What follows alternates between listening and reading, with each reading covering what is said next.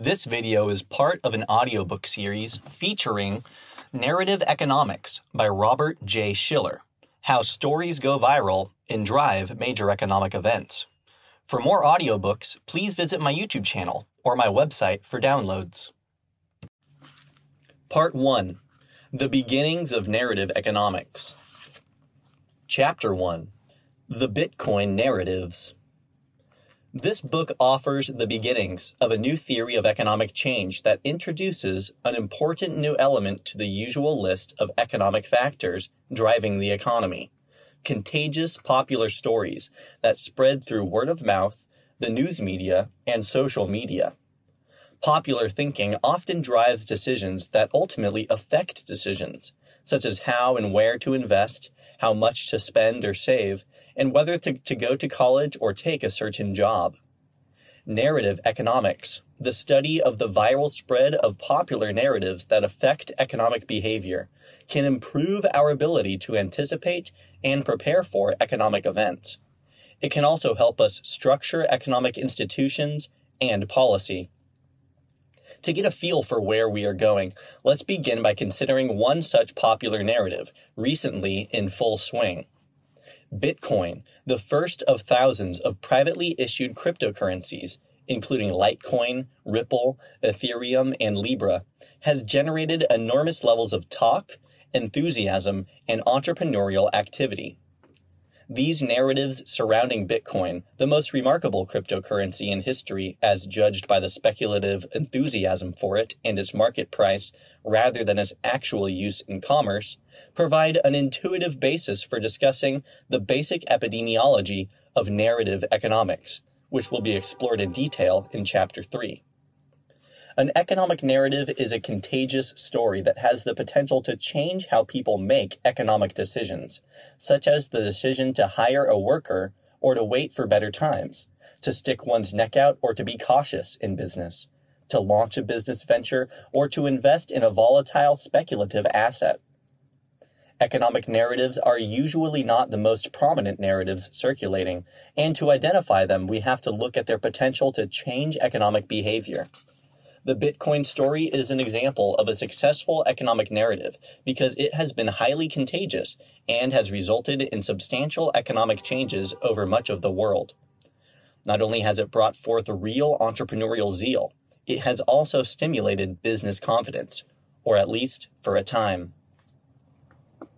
Of Bitcoin and bubbles. The Bitcoin narrative involves stories about inspired cosmopolitan young people, contrasting with uninspired bureaucrats, a story of riches, inequality, advanced information technology, and involving mysterious, impenetrable jargon. The Bitcoin epidemic has progressed as a cascading sequence of surprises for most people. Bitcoin surprised when it was first announced, and then it surprised again and again as the world's attention continued to grow by leaps and bounds. At one point, the total value of Bitcoin exceeded $300 billion.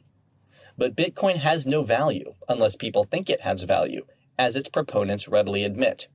So how did Bitcoin's value go from $0 to $300 billion in just a few years? The beginnings of Bitcoin date to 2008, when a paper titled Bitcoin, a peer-to-peer electronic cash system, signed by Satoshi Nakamoto, was distributed to a mailing list. In 2009, the first cryptocurrency, called Bitcoin, was launched on the ideas in that paper. Cryptocurrencies are computer-managed public ledger entries that can function as money, so long as people value these entries as money and use them for purchases and sales. There is an impressive mathematical theory underlying cryptocurrencies, but the theory does not identify what might cause people to value them, or to believe that other people will also think that they have value. Often, detractors describe the valuation of Bitcoin as nothing more than a speculative bubble. Legendary investor Warren Buffett said, quote, "It's a gambling device," end quote. Critics find its story similar to the famous tulip mania narrative in the Netherlands in the 1630s, when speculators drove up the price of tulip bulbs to such heights that one bulb was worth about as much as a house. That is, Bitcoins have value today because of public excitement. For Bitcoin to achieve its spectacular success, people had to become excited enough by the Bitcoin phenomenon to take action to seek out unusual exchanges to buy them. For Bitcoin's advocates, labeling Bitcoin as a speculative bubble is the ultimate insult. Bitcoin's supporters often point out that public support for Bitcoin is not fundamentally different from public support for many other things. For example, gold has held tremendous value in the public mind for thousands of years, but the public could just as well have accorded it little value if people had started using something else for money. People value gold primarily because they perceive that other people value gold. In addition, Peter Garber, in his book Famous First Bubbles in 2000, points out that bubbles can last a long time. Long after the 17th century tulip mania, rare and beautiful tulips continued to be highly valued, though not to such extremes. To some extent, tulip mania continues even today, in a diminished form. The same might happen to Bitcoin. Nonetheless, the value of Bitcoin is very unstable. At one point, according to a headline in the Wall Street Journal, the US dollar price of Bitcoin rose 40% in 40 hours on no clear news. Such volatility is evidence of the epidemic quality of economic narratives that may lead to an erratic jostling of prices. I will make no attempt here to explain the technology of Bitcoin, except to note that it is the result of decades of research. Few people who trade Bitcoins understand this technology. When I encounter Bitcoin enthusiasts, I often ask them to explain some of its underlying concepts and theories, such as the Merkle tree or the elliptic curve digital signature algorithm, or to describe Bitcoin as an equilibrium of a congestion queuing game with limited throughput. Typically, the response is a blank stare. So, at the very least, the theory is not central to the narrative, except for the basic understanding that some very smart mathematicians or computer scientists came up with the idea. Narrative economics often reveals surprising associations. Reaching back in history, we see the beginnings of the emotions behind the Bitcoin epidemic in the origins of the growth of anarchism in the 19th century. Bitcoin and anarchism. The anarchist movement, which opposes any government at all, began around 1880 and followed a slow growth path, according to a search for anarchist or anarchism on Google Ngrams. But the term itself dates back to decades earlier, to the work of philosopher Pierre-Joseph Proudhon and others. Proudhon described anarchism in 1840 as follows, quote, "To be governed is to be watched, inspected, spied on, directed, law-driven, numbered, regulated, enrolled, indoctrinated, preached at, controlled, checked, estimated, valued, censured, commanded by creatures who have neither the right, nor the wisdom, nor the virtue to do so." End quote. Proudhon's words clearly appeal to people who feel frustrated by authority or blame authority for their lack of personal fulfillment. It took about 40 years for anarchism to reach epidemic proportions, but it has shown immense staying power, even to this day. Indeed, the Bitcoin.org website carries a passage by art anarchist Sterling Lujan, dated 2016, quote, "Bitcoin is the catalyst for peaceful anarchy and freedom. It was built as a reaction against corrupt governments and financial institutions. It was not solely created for the sake of improving financial technology. But some people adulterate this truth. In reality, Bitcoin was meant to function as a monetary weapon, as a cryptocurrency poised to undermine authority." End quote. Most Bitcoin enthusiasts might not describe their enthusiasm in such extreme terms, but this passage seems to capture a central element of their narrative. Both cryptocurrencies and blockchains, which are the accounting systems for the cryptocurrencies, which are by design maintained democratically and anonymously by large groups of individuals and supposedly beyond the regulation of any government. Both cryptocurrencies and blockchains seem to have great emotional appeal for some people, kindling deep feelings about their position and role in society. The Bitcoin story is especially resonant because it provides a counter-narrative to the older anti-anarchist narratives, depicting anarchists as bomb-throwing lunatics whose vision for society can lead only to chaos and violence. Bitcoin is a contagious counter-narrative because it exemplifies the impressive inventions that a free anarchist society would eventually develop. The term hacker ethic is another modern embodiment of such anarchism. Before the widespread availability of the World Wide Web, sociologist Andrew Ross wrote in 1991, quote, "The hacker ethic, first articulated in the 1950s among the famous MIT students who developed multiple access user systems, is libertarian and crypto-anarchist in its right-to-know principles and its advocacy of decentralized technology," end quote. In his 2001 book, The Hacker Ethic and the Spirit of the Information Age, Pekka Hymänen wrote about the ethic of the passionate programmers. In the internet age, people's willingness and ability to work together with new technology, in new frameworks that do not rely on government, on conventional profit, or on lawyers, have surprised many of us. For example, wikis, notably Wikipedia, encourage cooperation among large numbers of anonymous people to produce amazing information repositories. Another success story is the Linux operating system, which is open source and distributed for free.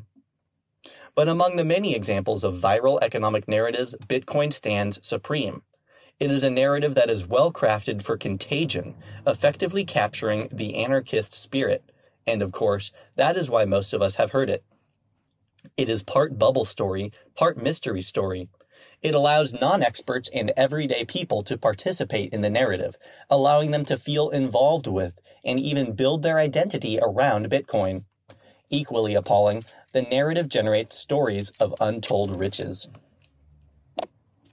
Bitcoin as a human interest narrative.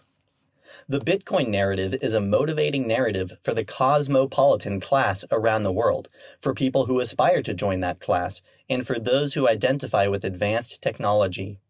And like many economic narratives, Bitcoin has a celebrity hero, Satoshi Nakamoto, who is a central human interest story for Bitcoin. Adding to the romance of the Bitcoin narrative is a mystery story, for Satoshi Nakamoto has never been seen by anyone who will testify to having seen him. Only one early Bitcoin code developer said that Satoshi communicated only by email and that the two had never met in person. On its website, bitcoin.org says only Satoshi left the project in late 2010 without revealing much about himself. People love mystery stories and love to unravel the mystery, so much so that there is a rich genre of mystery literature. Bitcoin's mystery story has been repeated many times, especially when intrepid detectives have identified a person who may be Nakamoto. The repeated publicity for an intriguing mystery made the contagion rate of the Bitcoin narrative higher than it would have been otherwise. Bitcoin and the fear of inequality. In addition to tapping into anarchist sentiment and the mystery of Satoshi Nakamoto, the Bitcoin story is a story of the desire for economic empowerment. During the 21st century, as economic inequality in advanced countries has increased rapidly, many people feel helpless, and they desire greater control over their economic lives. Bitcoin prices first took off around the time of the 2011 Occupy Wall Street / We Are the 99% protests. Adbusters, a social activist organization that wanted its message to go viral, launched these protests in the United States, and Occupy protests occurred in many other countries too. It is no coincidence that the Bitcoin narrative is one of individual empowerment, because, according to the narrative, the coins are anonymous and free of government control, management, and reach. Another part of the underlying narrative that has spurred Bitcoin's and other cryptocurrencies' high contagion rate is the story of computers taking greater and greater control of people's lives.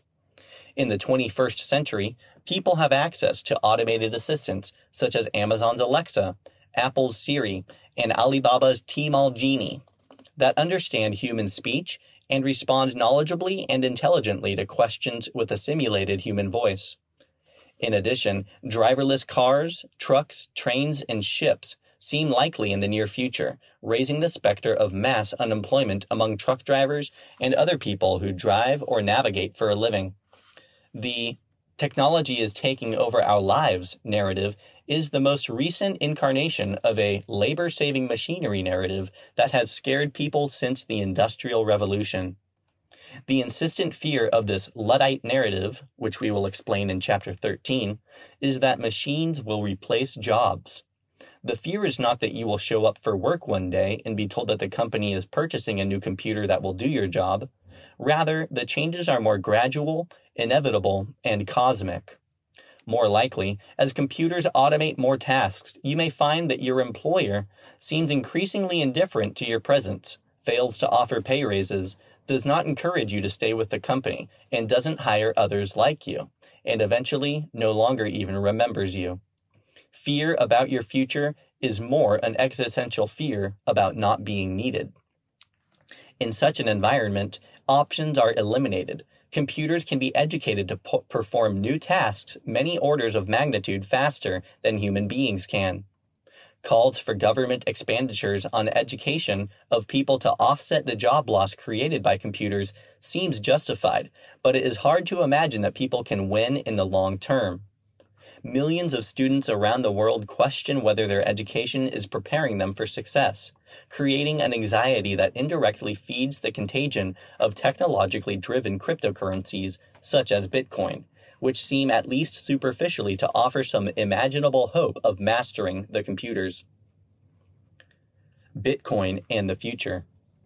The digital signature algorithm that underlies Bitcoin, that defines a Bitcoin's individual owner, and that makes it prohibitively difficult for thieves to steal Bitcoin, has received some attention in the early 1990s. But coverage of that narrative epidemic cannot compare with coverage of Bitcoin itself. ProQuest News and Newspapers finds only one article with the words "elliptic curve digital signature algorithm" in its entire database. It finds only 5 articles that use the phrase digital signature algorithm. The RSA algorithm, the original cryptography algorithm that may have started the Bitcoin revolution, dates back to 1977. ProQuest lists 26 articles that mention the RSA algorithm, but that number doesn't begin to compare with the 15,000 plus articles that mention the word Bitcoin. The difference must result from the contagiousness of the larger Bitcoin narrative. The phrase digital signature algorithm sounds like something a student would be trying to memorize for an exam, technical, painful, and boring. There is so much more to the Bitcoin story. Notably, it is a story about how Bitcoin investors have become rich simply by being aware of new things on the cutting edge. Bitcoin is about the future. That soundbite is easily remembered, a topic to bring up with enthusiasm in conversation at social gatherings. In short, Bitcoin is a gem of a story. People often buy Bitcoin because they want to be part of something exciting and new, and they want to learn from the experience. This motivation is particularly strong because of the underlying story, the narrative that computers are poised to replace many of our jobs. But computers can't replace all of our jobs. Somebody has to control those computers, and there is a narrative today that the people in charge of the new technology will be the winners. Very few people feel secure that they will be on the winning end of this curve. Even taking a degree in computer science doesn't seem to be a sure path to success today, because it may lead to a humdrum job as a low-level programmer, or even to no job at all. A desire to be on the finance side of the tech business, where Bitcoin sits, is popular because there are so many stories illustrating that financiers take control of things. Bitcoin enthusiasts may think that experimenting with Bitcoin will put them in touch with the people who are going to be winners in the new world, will give them insight about how to stay in or gain control. It is easy to jumpstart one's connection to this new reality by buying some Bitcoin. Best of all, one doesn't have to understand Bitcoin to buy it. Vending machines at convenience stores now sell Bitcoins and other cryptocurrencies. This, quote, "be a part of the future," end quote, narrative, enhanced by regular news of exciting fluctuations in the price of Bitcoins, gives them value. It generates fluctuations fluctuations in Bitcoin prices in terms of national currencies, and these fluctuations thrive on and produce contagious narratives. Bitcoin as a membership token in the world economy. We are living in a peculiar transition period in human history, in which many of the world's most successful people see themselves as part of a broader cosmopolitan culture. Our nation-states sometimes seem increasingly irrelevant to our ambitions. Bitcoin has no nationality, giving it a democratic and international appeal. Inherent in its pan-national narrative is the idea that no government can control it or stop it. In contrast, old-fashioned paper money, typically with historical engravings of famous men in a country's history, suggests that an obsolete nationalism is something for losers.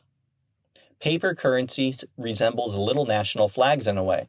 It is a symbol of one's nationality.